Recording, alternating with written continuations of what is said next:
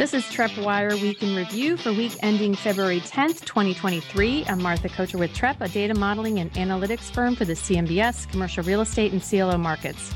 I'm with Manus Clancy, Senior Managing Director, and Lonnie Hendry, Head of CRE and Advisory Services. This week, President Biden's State of the Union before a divided Congress got a little animated, but the international stage was a big focus early on with the downing of China's spy balloon and devastating earthquakes in Turkey and Syria. In economic news, mostly a quiet week for data other than a rise in weekly jobless claims, so investors could parse the comments of Fed speakers after a hot January jobs report and another round of earnings calls. Manus, one thing seems certain right now, and that is that things are uncertain. Can I say they certainly are? Is that too many certainties in one segue? I don't know. I'm surprised you didn't segue with, speaking about hot air and balloons. Let's throw it over to Manus. I thought that was the natural segue. But let's start on a serious note. We do have friends and coworkers that have family in Turkey. Fortunately, they are not near the devastation, but certainly our hearts go out to the people in Turkey, Syria, and the surrounding countries that were so impacted this week. The humanitarian crisis and the steps that will be taken or necessary to rebuild that area are going to be epic. Like I said, our hearts go out to those people. The big news since we last recorded, of course, was that jobs report, super hot. The number came in about 2.5 times the expectation. Unemployment at a 54-year low.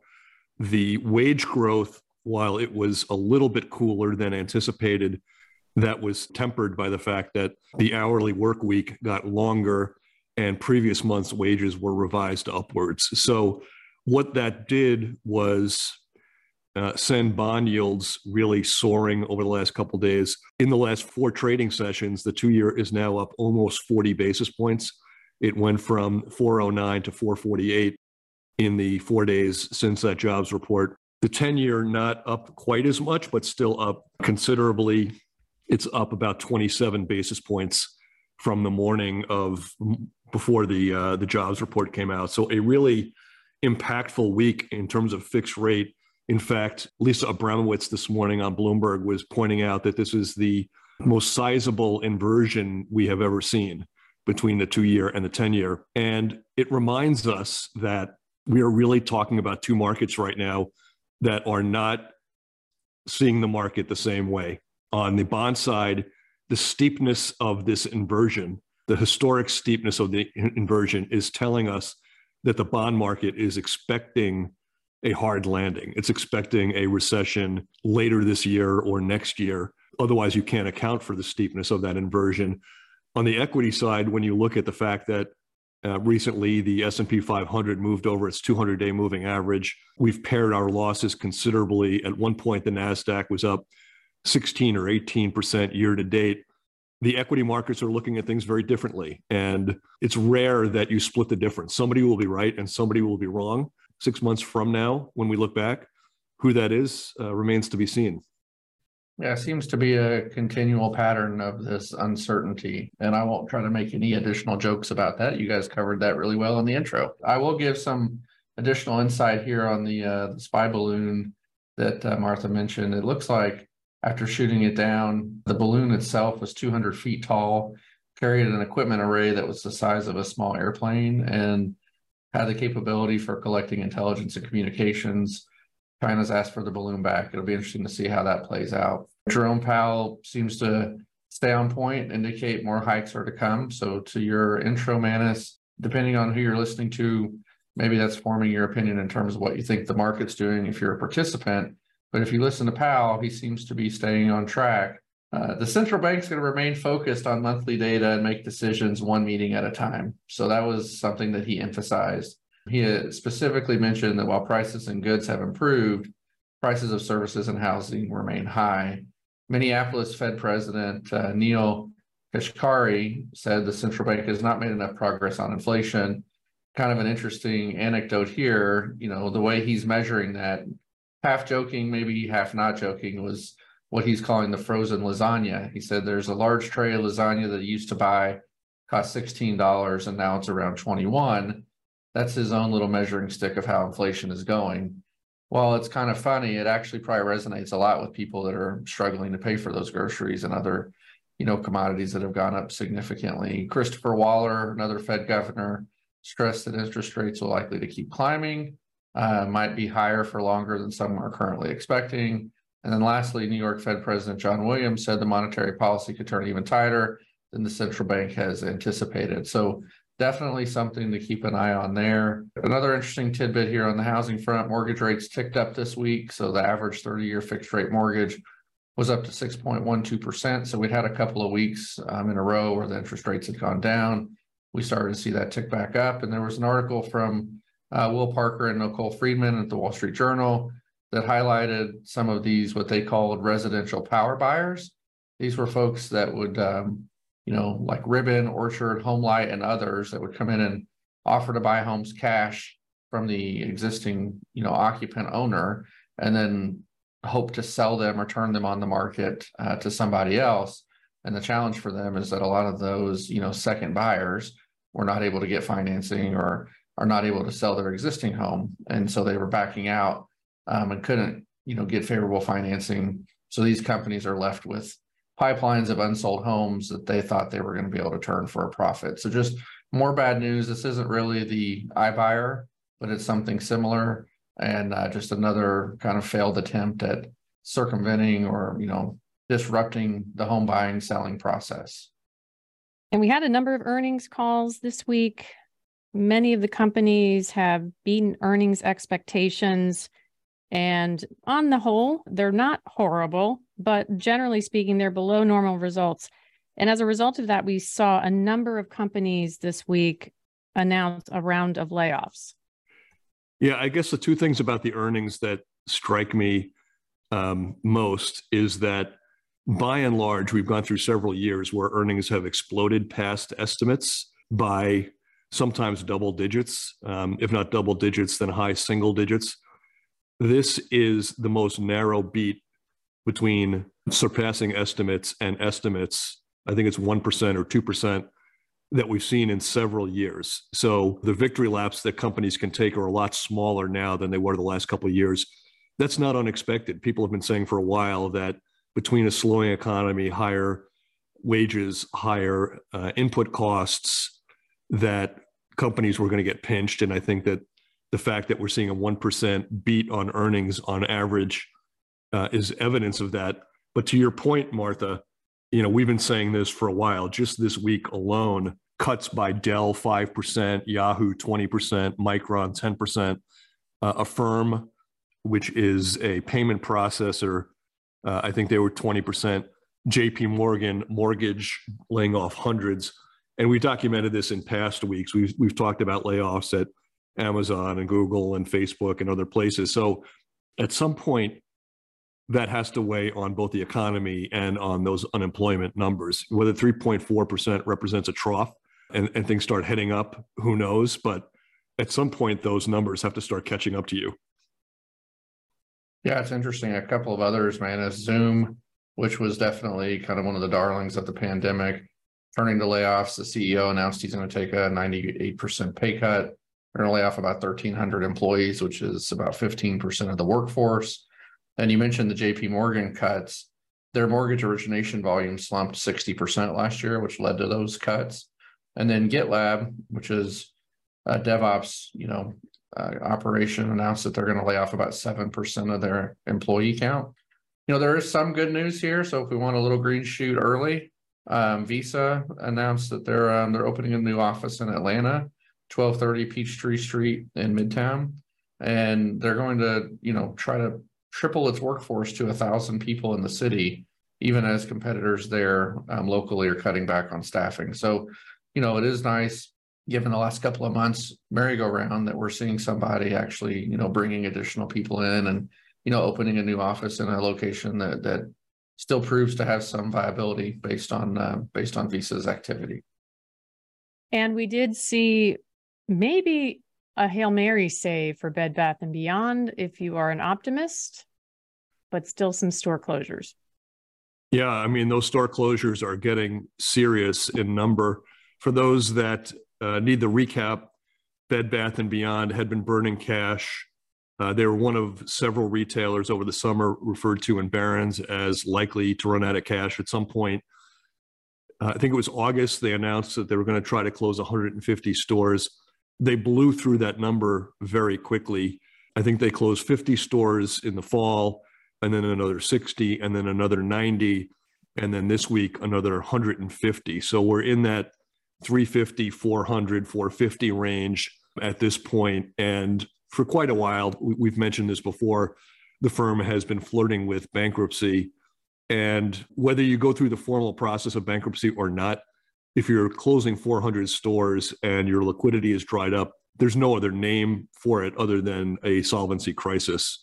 And that's what we're seeing in Bed Bath & Beyond. And whether the bloodletting is over now at 400 represents, the number of store closings we'll see is hard to say. On the Trepp website, we do have sort of lists of all the store closings and where they impact CMBS. And it's not insignificant. There are dozens and dozens of places where a loan is backed by a mall that has a Best Buy, a Petco, a Bed Bath & Beyond, a Michael's. And the Bed Bath & Beyond is the third largest tenant with 18% of the space or 20% of the space. And that will now become a hole in the shopping center. So we've been lucky as an industry. We saw tons and tons of this in 2017, 18, and 19. Other than pharmacies over the last 2 years, which have been big closers of stores, Bed Bath & Beyond is really the only one that has had this massive number of store closings in the last couple of years. Let's hope it doesn't become an epidemic. The number of stores closed is about half of their total footprint. And I just don't know what the upside is here for them. It's not, at this point, they've closed so many stores. It just makes you wonder, do they even have any stores that are performing? Sometimes when these companies announce store closures, it's because they have some stores that are just underperforming, but the other stores are still doing okay. I just don't know if Bed Bath & Beyond has any stores that are producing. And so for those retail owners that you're talking about, Manus, where maybe Bed Bath & Beyond represents that 20% of the tenant mix, having them and having all of this headline stuff, I don't think that bodes well for the center. It's almost better for this just to play itself out quicker, cut your losses, and move on down the road. Retail in a lot of major markets has been on fire, and some of these spaces could probably be backfilled relatively quickly because they're not super large anchor spaces like some of the big boxes that we've seen at shopping malls and others. These are generally in pretty good locations with good visibility and access. And I think there's probably some of these centers that would benefit from having somebody besides Bed Bath & Beyond replace them. I think the podcast is crying for Lonnie to go onto the mobile unit, drive out to one of these shopping centers and do a live broadcast from a Bed Bath & Beyond, right? I think, inquiring minds want to know what's happening on the ground in that Bed Bath & Beyond in Addison, Texas, or Richardson, or Plano, one of those Dallas satellite towns. Get out there, Lonnie, get that car with the Trepp on the side, just like you used to see with, Red Bull energy drinks, right? Get out there and do a live broadcast. How does that sound? I'm actually pretty confident that I could convince all three shoppers to listen to the podcast there live, local in the parking lot. Oh my God, you could host like a Price is Right version. You could hold up a mattress cover and have people bidding on, how much does it cost? And if they win, they move on to the next round and they can compete for a Trepp set of golf balls and a Trepp t-shirt. Oh my God, the possibilities are endless. Don't tempt him. He'll probably do it. And we saw a CMBS conduit deal that had a bit of a twist. Yes, this was a twist. The twist is that all of the collateral is 5-year loans. This has been something that the market tried a couple of times. I think Goldman Sachs and JP Morgan did 5-year CMBS conduit deals 15 years ago, give or take 16 years ago. It didn't really take root. Even before the interest rate hikes that we've seen over the last year, people at CREFC at the conferences were saying that issuers should make this a product. They should offer 5-year loans in greater bulk as part of their offerings. Historically, giving a little bit of background, CMBS conduit is a 10-year fixed rate product. In any given deal, you'll find some 5-year loans, you'll find some 7-year loans, but 88, 90% of the loans will be 10-year fixed rate. And what I think happened over the last couple of years, one of our former participants on the podcast, Darren King, used to say 2 or 3 years ago that the CMBS conduit market was losing market share to CRE CLOs because people wanted shorter term debt. They wanted to not be locked in without the ability to prepay for 10 years. And some of that market was moving over to that CRE CLO segment, even for fixed rate stabilized properties. Now, the interest rate hikes may turn that around. It may make the CRE CLO issuance less popular. So it may make sense for conduit issuers to now have a franchise which is dedicated to that 5-year product. It may really appeal to people who say, interest rates are very high right now. I don't want to lock in for 10 years, but I'm willing to lock in for 5 years, knowing that in a couple of years I could refinance into something lower. So we'll see. The CMBS market wants to grow its footprint and wants to pick up market share, and maybe this is a way that it happens. Yeah, I think if you look at just general hold patterns too, Manus, over the last 15 or so years, they've gotten shorter and shorter. So operators are not buying properties and holding them for 10 years. Like the idea is buy it, increase NOI, increase the value, cash out some equity, refinance into a new deal. So a 5-year note is much more appealing in today's market, just broadly, than fixed rate 10-year financing that has restrictions. And so I think this actually could give a lift to the segment. And I think you're going to see some, positive response here from the market participants that a 5-year loan is preferable to the 10-year fixed rate. And for all the reasons you mentioned, and the interest rate is kind of an interesting wrinkle given where we're at in the cycle. But I think just long term, most people are looking at 3 to 5 year holds on a lot of these assets, and this fits in nicely there. And that story did appear in our affiliate company, CRE News. So if you want a little bit of information about that, give us a shout and we'll send you a copy of that article. And we're going to start with a property type that we don't normally start with. Our old friend and former podcast guest, Lauren Thomas, she's now at the Wall Street Journal, put out a story about Public Storage bids for Arrival. Yeah, this is an interesting story. I mean, it's been playing out for a while. The headline was Public Storage bids $11 billion for Life Storage. They've been pursuing Life Storage for quite some time. They put in bids in December and January for the firm. They've upped them each time. So now this is the third effort to try to wrestle control of that organization. Bid is up to $11 billion now. And I'm really looking for Lonnie's take on this, because we've seen certain parts of the market that were darlings of the last couple of years, whether it's industrial, multifamily, or even tech companies, right? Zoom and Peloton and so forth, kind of hit the post-Zoom wall. Here we have a situation where maybe conceptually self-storage should have hit the wall, right? More people are not living in transient places because COVID has ended. And yet here we have a situation, higher rates, maybe demand tailing off, and yet Public Storage just keeps upping their bid. What do you think? I think Americans have too much junk.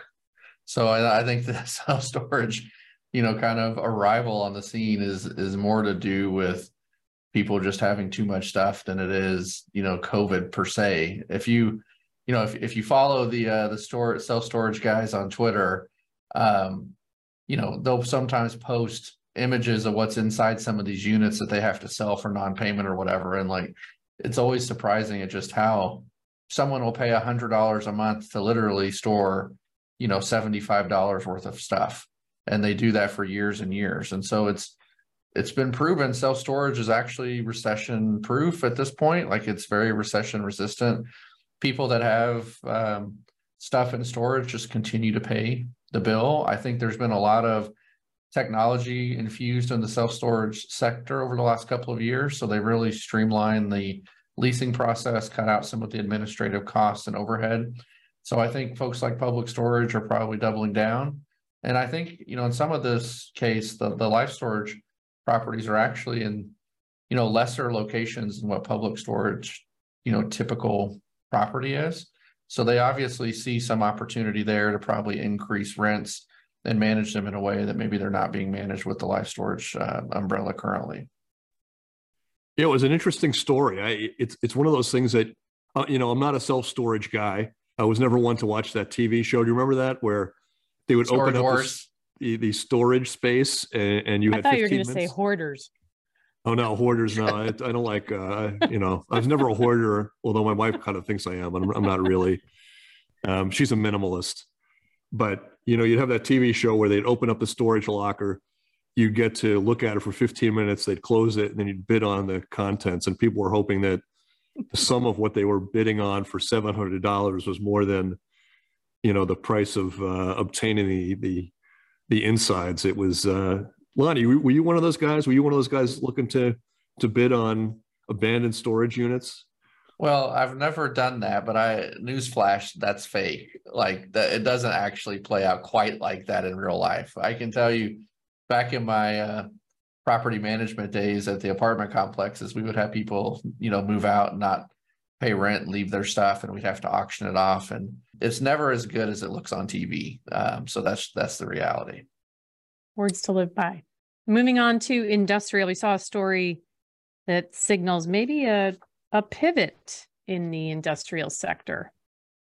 So we're going to kick this off with an update on the Texas and Dallas-Fort Worth industrial marketplace. So we've talked, several times over the last year or so about how DFW market has, been on the leading edge of transaction activity pretty much across all property sectors. For the industrial sector, though, it looks like there's been a lot of sublease availability that's been added to the marketplace. So over the last 12 months, Dallas-Fort Worth industrial sublease availability is up about 130%, which, could be seen as a sign of normalization of demand, which has followed, this unprecedented amount of activity that we've seen. So according to a report from Cushman & Wakefield, there was about 5.2 million square foot of industrial sublease space available as of the fourth quarter of 22. And, more than half of that space was made up of leases of more than 100,000 square foot. So, this is definitely, it sounds like some larger players in the marketplace that have decided they don't need the space. It didn't specify that this was Class A or Class B, but for leases that are 100,000 plus, these are probably newer constructed, higher end type of buildings. So, this is kind of a little bit of cold water on a market that's been really, really hot over the last several years. And I believe that story came from BizNow. Olivia's Lukenmeyer was the reporter for that. Moving on to hotels. The hotel industry in 23 is projected to surpass pre-pandemic levels of demand, room revenue, and state and local tax revenue, according to the American Hotel and Lodging Association's 2023 State of the Hotel Industry Report. So a lot of good, positive signs for that industry. I mean, that's certainly a wonderful report. It is of a piece. We've seen delinquency rates absolutely collapse in the space. We've seen bids on distressed assets come in substantially higher than what the appraised value of the collateral was worth. We've seen hotel loans that hadn't seen payments since April of 2020 cure. And we're not talking ones or twos. We're seeing dozens and dozens of these things come about. And so it's no surprise that the market is healing. And even in some unloved parts of the market, we're starting to see some really nice green shoots, and we'll start to get into some of those. I think this was maybe a turning point this week for the hotel market. I think that even though the news had been extremely positive for a long time with those points that I made before, falling delinquencies, rising values, a lot of the activity we had seen had been in the smaller segments of the market. The types of properties that were limited service, roadside hotels selling for that $10 to $30 million level. This week, we saw some really, really big numbers, and I'll run through these green shoots very quickly. The first one, according to the Wall Street Journal, the Diplomat Beach Resort Hotel in Hollywood, Florida, sold for $835 million. That's the biggest price for a hotel since the beginning of COVID. The sale will include the assumption of all the debt on a 2019 single asset deal. Brookfield Property Partners was the seller of the 1,000-room hotel. Trinity Real Estate and Credit Suisse Asset Management were the buyers. So one piece of green right there. Another one, this is in New York. This is what I'm talking about when we're talking about unloved parts of the market. From the Real Deal's Pat Ralph, the Standard International company is in contract to buy 60 Soho at 60 Thompson Street in Manhattan for over $1 million a key. This would be a record for Manhattan. The hotel is a boutique hotel, and the price for the 97 key hotel is above $100 million. The previous record for a similar hotel in Manhattan was the Mr. C in the Seaport area, which sold for $900,000 a room just a month or two ago. Elsewhere in Miami, the Hilton Miami Airport sold for $118,233,000 per key. The seller was Park Hotels and Resorts. The buyer was not announced. This is a 508-room hotel, and the sale price represented a 6.2% cap to 2019 NOI. More green. This, again in New York, comes from Rebecca Baird Remba of Commercial Observer. Hilton Hotel and Resorts has acquired the newly opened timeshare hotel at 12 East 48th Street. The buyer was 54 Madison Partners. The hotel includes 161 rooms. Sale price $136 million. Only one piece of crabgrass this week, and this was broken by our friends at Commercial Real Estate Direct. The defunct New York Marriott Eastside Hotel at 525 Lex was sold to Varde Partners and Hawkins Way Capital for $154 million, $235K per room. This is down from $270 million in 2015. The belief is that Varde and Hawkins will convert the hotel into something else, perhaps multifamily housing. Moving on to office, we have probably more stories than we can cover, but we will do our best. We'll start with a story that triggered a trading alert and Sony leasing some space. Yeah, we talked last week about hooking up Lonnie to an EKG before I start going through these litanies of stories. And if you thought last week was an extensive litany, this week we have more stories than you could shake a stick at, as the old expression goes. So here goes. I'll start with the green shoots, and they're plentiful, and then we'll take a pause and go into the crabgrass and the bamboo and mixed green and so forth. We'll start off in Los Angeles. This was a trading alert. Sony Pictures has signed a lease for 225,000 square feet at the Wilshire Courtyard. That loan has been on our radar for a long time. The property backs a $400 million CMBS loan. The note was with the special servicer for a stretch last year. It was not extended after reaching its July 2022 maturity date. DSCR had fallen to 1.05x, and occupancy had been 58% at one point. This Sony Pictures lease should go a long way to changing that trajectory on occupancy. The property is made up of two offices totaling about 1 million square feet. Elsewhere in Chicago, from Danny Ecker of Crane Chicago, long firm Catton, Muchin, and Rosenman inked a new 11-year lease for 200,000 square feet at 525 West Monroe. At the same property, Chubb has recommitted to 92,000 at that location. Good news is the law firm Catton Muchin is renewing for 93% of its existing space. More green. This is from Apple Insider's Andrew Orr. Apple adding 150,000 square feet of office space in Sunnyvale. In St. Louis, this comes from Nathan Rebelke. Emerson Electric, which had been looking around for new headquarters. Their search had been nationwide. They announced that they would be staying in St. Louis. Lastly, on the green side, IRA Capital has bought a 450,000 square foot office in Irvine, California for $102 million. This is on Van Carmen Avenue. The deal works out to $230 a square foot or $90 per land square foot.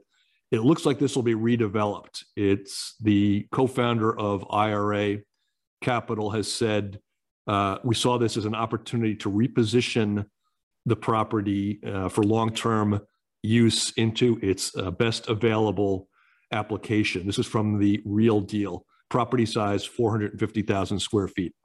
Yeah, so we covered a lot there quick, man. So this is a little bit off base for us over the last couple of weeks. We started with hotel, which was really nice to see the green shoots. I know a couple of months ago, we were talking about New York hotels that were like, selling for almost nothing relative to what they historically had sold for. So to see some records there, really good.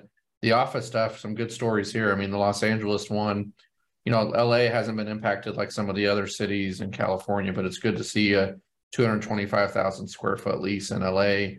The stuff in Chicago, really great news. I mean, that's a Tishman Speyer building. It looks like the building's 25 stories, built in 83% leased and undergoing some renovation. That's on the 204,000 square foot space. And so it's good to see positive news in the office sector for Chicago. I feel like sometimes we've been really negative on the market when we've talked about some of the sublease and the vacancy challenges they've been dealing with. So it's good to see a couple of 200,000 plus square foot leases get signed in this last week. But wait, Lonnie, there's more. It's not just green shoots out there. It just never is all green. Yeah, we're going to do some mixed greens, and it is not a salad. Yeah, we'll go to the mixed, and we're going to have some nasty crabgrass and even some bamboo. But going to the mixed green first, Northwestern is going to move 2,000 employees from Franklin, Wisconsin, which is a suburb of Milwaukee, back to downtown Milwaukee. It's looking for $500 million to renovate a downtown building that it already owns. So why is this mixed? A negative for Franklin and that town, that suburb, but certainly a positive for Milwaukee per se.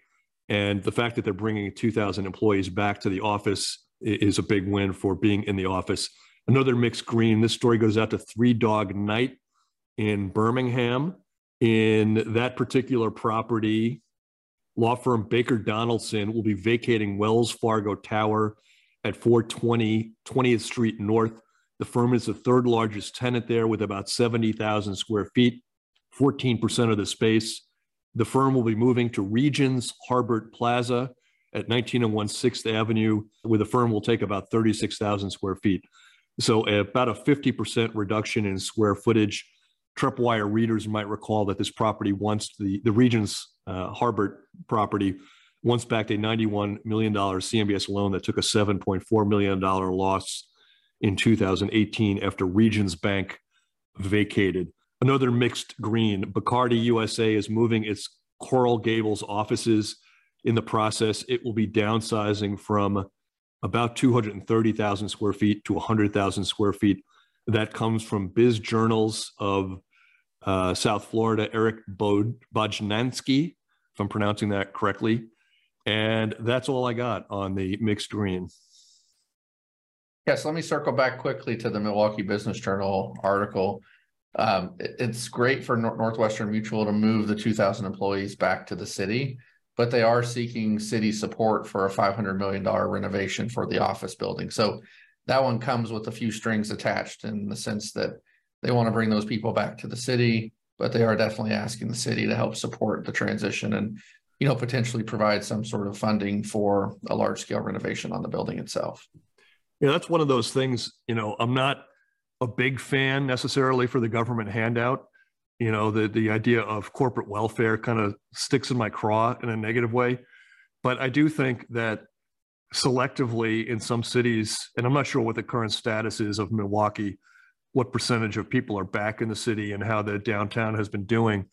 But selectively in places where the downtown area has really struggled because of COVID, putting your chips on certain areas, if it'll sustain an area or help it rebound from occupancy loss due to COVID, the impact that what that has on restaurants and bars and small businesses and so forth. If there's going to be an excuse to do corporate welfare, that might be something that makes a little bit of sense. All right, let's pivot to the negative side and some of the stories we've seen this week, starting with Trulia. Yeah, this was a bad week for sizable sublease being put out on the market. This first one comes from Laura Waxman of the San Francisco Business Times. Trulia, which now operates as a subsidiary of Zillow, giving up 2/3 of its footprint at 535 Mission Street in San Francisco. That would total about 65 to 70,000 square feet. The property is owned by Boston properties. In Washington, this is from the Washington Business Journal, the GSA has put out 2 proposals that would shrink the Commodities Futures Trading Commission and National Transportation Safety Board space considerably. The biggest loan to footnote there would be the $240 million Lafayette Center, which is split across several 2017 deals. We'll give this one away as a freebie. I don't want to get into all the details, but the story from Washington Business Journal talks about how much space the CFTC wants to give up, which is more than 100,000 square feet, what they're paying now and what they're looking to pay in the future.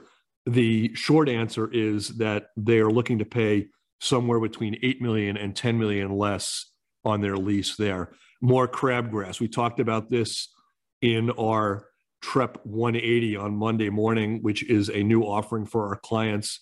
It talks about what we're looking at for the week. From Fox 5 Atlanta, Microsoft says it's halting the development of its 90-acre new hub on Atlanta's west side. It's part of a reevaluation of the company's spatial needs. The company was expected to put 15,000 employees in that new project, which was going to be called Quarry Yards. So that's kind of a negative story for Atlanta, especially for that part of Atlanta, which has lagged the rest of the city in development. It was expected to really kickstart that neighborhood. Google announced it would be taking a $500 million hit to right-size its real estate footprint. Thus far, Google has trailed other big tech names in giving back space. We're looking closely for news for the firm offering space up for sublease. No announcements thus far. The firm has big leases in San Francisco and New York, ending in less than 3 years. According to the CFO, that may not be the end of it. They've stated that the firm could incur more costs in the future as we further evaluate our real estate needs. So more planned reductions could be in their future. They did mention, though, I think one of their spokespersons said that much of this space is unoccupied or underutilized, and it's in the Bay Area where they've got a surplus of space. Yeah, that's a concern. They do have big swaths in New York and San Francisco backing heavily indebted offices, and those leases end fairly soon in the next 2 or 3 years. And when you look at San Francisco and the fact that Trulia and Facebook and others have given up space, and we're going to have more before this podcast is over, it is a real concern. And the only difference between Google and everybody else is everybody else has already announced. Microsoft, Facebook, Meta, Amazon, all of them have previously announced. We're just waiting for Google to be the next shoe to drop. I think we've gotten to an inflection point here where these markets, especially the Bay Area, I mean, we're now talking about it's going to take years to absorb the sublease space. I mean, we're past the point of maybe this is an 18, 24-month type of correction. I mean, the amount of square footage that's available, the named tenants that are walking away from square footage, you don't find a lot of other tenants coming in and backfilling those types of leases at this scale. So, I mean, I think we reported 30% or so availability rate in San Francisco, additional sublease space availability. It just does not bode well for that market over the next 4 or 5 years. It's going to be really, really tough for them to dig themselves out of here. And I think what Martha was saying, you know, these were unoccupied or underutilized leases. If they are saying there's still going to be potentially more, I think this probably starts cutting into some of their currently occupied space in other locations. And so that'll be the part where it really maybe starts to resonate that this is going to be deeper than what it appears. I mean, at this point, this is low-hanging fruit. As you mentioned, Manus, it's kind of probably already assumed based on the other announcements. But if we start seeing Alphabet being a little more aggressive in markets where they are using the space but just not maximizing it, I think it's going to be, you know, something else the office market's going to have to deal with. Now, Lonnie, I know you got outbid for that coffee machine when Twitter was, you know, selling off their bric-a-brac a few weeks ago, but maybe you'll have another chance. Maybe you could bid on that Google slide that people would go down from floor to floor. Instead of walking down the stairs in the morning, you could go right down the slide into your car, kind of Fred Flintstone-like, and take off to the office without ever bypassing the kitchen or the foyer. You know, it would be interesting to hear from the listeners, like in some of these tech offices, those kind of, you know, trendy things that were put in as TIs, right? what's the odds of another user coming in and wanting a 2-story slide in the middle of their office building? Like how's that going? Are they just taking those out, as soon as they announce that they're not renewing the lease? Are they leaving that in hopes that they're going to find someone that also wants a slide? Maybe that's the new office conversion. Half the building's office, the other half they can convert to 2-story theme park. We'll have to see how that plays out. So Lonnie, you gave me a great segue into another piece of bamboo. Bamboo is even worse than crabgrass. Crabgrass you could remove with some sweat equity or some, really leaning in. Bamboo you can't ever remove. This is another story from Laura Waxman of the San Francisco Business Times. She wrote that several offices in San Francisco have come up for sale that had previously been put up for sale. They were shopped 2 years ago. Prices were disappointing, and now they're being reshopped. And how's this for two really miserable comps? 350 California was first put on the market in 2020, expecting to be sold for $250 million, $833 a square foot. The property is owned by Union Bank. It's a 22-story, 300,000 square foot Class A. Union Bank is now putting it back on the market, and it will lease back some of the space. So the property will come with them as a tenant, and the guidance is now $400 a square foot, $120 million. Another one similar, this is Wells Fargo. They're trying to get rid of 550 California for now a price of $160 million, or I should say that was the price. The new asking price for the asset, which is being marketed by Eastdil, $53 million. So you're talking about a 2/3 reduction in the office price. What do you think about that? Yeah, I think we're starting to see the distress play out. And we had the announcement from RXR last week. Now we're seeing these buildings that were, offered being, brought back to market at half the price. And again, these are just asking prices. These aren't closed prices. And in both those instances, I think it's unlikely that they sell at the current list price. So it'll be very interesting to see if, we kind of hinted around that maybe the beginning of this downturn was started last week with those large scale announcements from RXR. And I think this just kind of helps solidify that we're maybe starting to see some of the distress play out.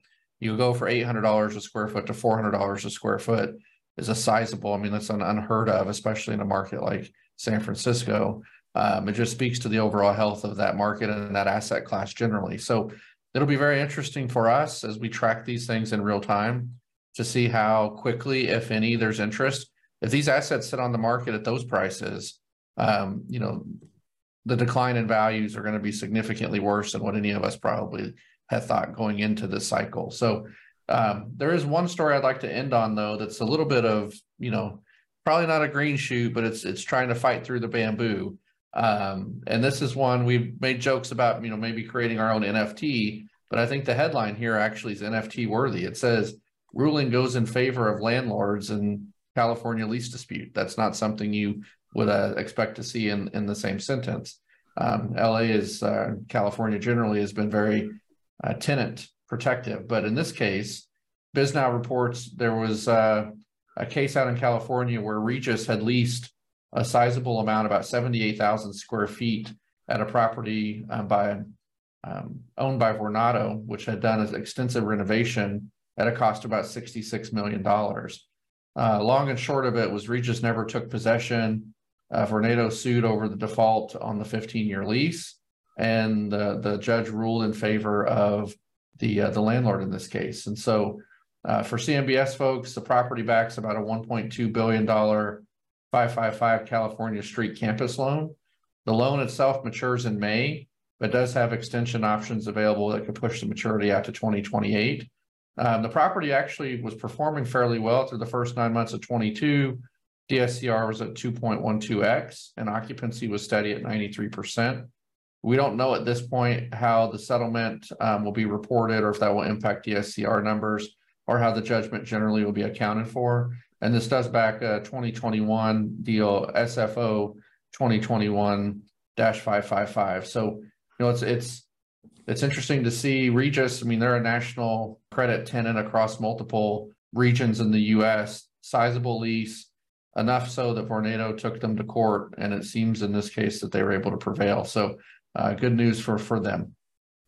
Okay, programming note, we've mentioned before, we are going to be at the MBA conference just in time for Valentine's Day. Yes, you can visit Lonnie and, bring him a chocolate or a flower. Yeah, I'll take either. And if you want, we could go grab a coffee at a Bed Bath & Beyond somewhere near the the conference. I'll be down with that if anyone else is. I have to throw this out for you guys. I am taking the stage for the first time tomorrow in Greenville, South Carolina at a comedy club. I've never done this before. So if you're in Greenville tomorrow morning, it's at the Coffee Underground. And the backstory is they have an improv troupe there that performs every Thursday, Friday, and Saturday. And they bring somebody from the neighborhood up to tell stories, which they then turn into improv. So I get to tell 5 stories tomorrow. I'm going to focus on raising children and fatherhood and all the mistakes I made along the way. So if you're in the Greenville area tomorrow night and you want to have a couple laughs, I will be there making my debut once and only. There'll be no encore after this one. I might actually go down there because I got to see this just for fun. We have a ton of shout outs, a lot of requests for the multifamily markets to watch report. Drew, Rob, Ashby, Keller, Tony, Rhett, Vincent, Tyler, Matt, and Dixon. A number of other comments. Ken M. sent us his take on national rent control. Interesting comments he made. Ryan M. loves the podcast. Y'all are great. I'm guessing he's from the South or maybe Lonnie's neck of the woods. He says, I'd be lying to you if I didn't tell you I dance a little bit to the intro music. And I have to admit, I kind of do too. So when he's on his way to work, he does a little dance. Oliver C., great podcast, never miss it. Was looking for some insight into residential mortgages by term. So we'll send him a note on that. Mike N., first time reaching out, long time coming, been listening for 2 years now and looks forward to the content every week. And Colby and David L. from Northmark sent a shout out through our very own Riley. Big fans of the podcast and listen every week. If you're not a football fan, the Chiefs-Eagles Super Bowl matchup, or maybe I should call it the Kelsey Bowl, like some people are, may not be on your radar. I know the Eagles are favored, but only slightly. I think the spread is 1.5. Well, of course, everybody does the football boxes now, right? Either with your friends or your coworkers and so forth. And it seems like for the 11th year in a row, I've gotten the numbers 8 and 6. And so there'll be no big party at the Clancy house when they blow that final gun at the end.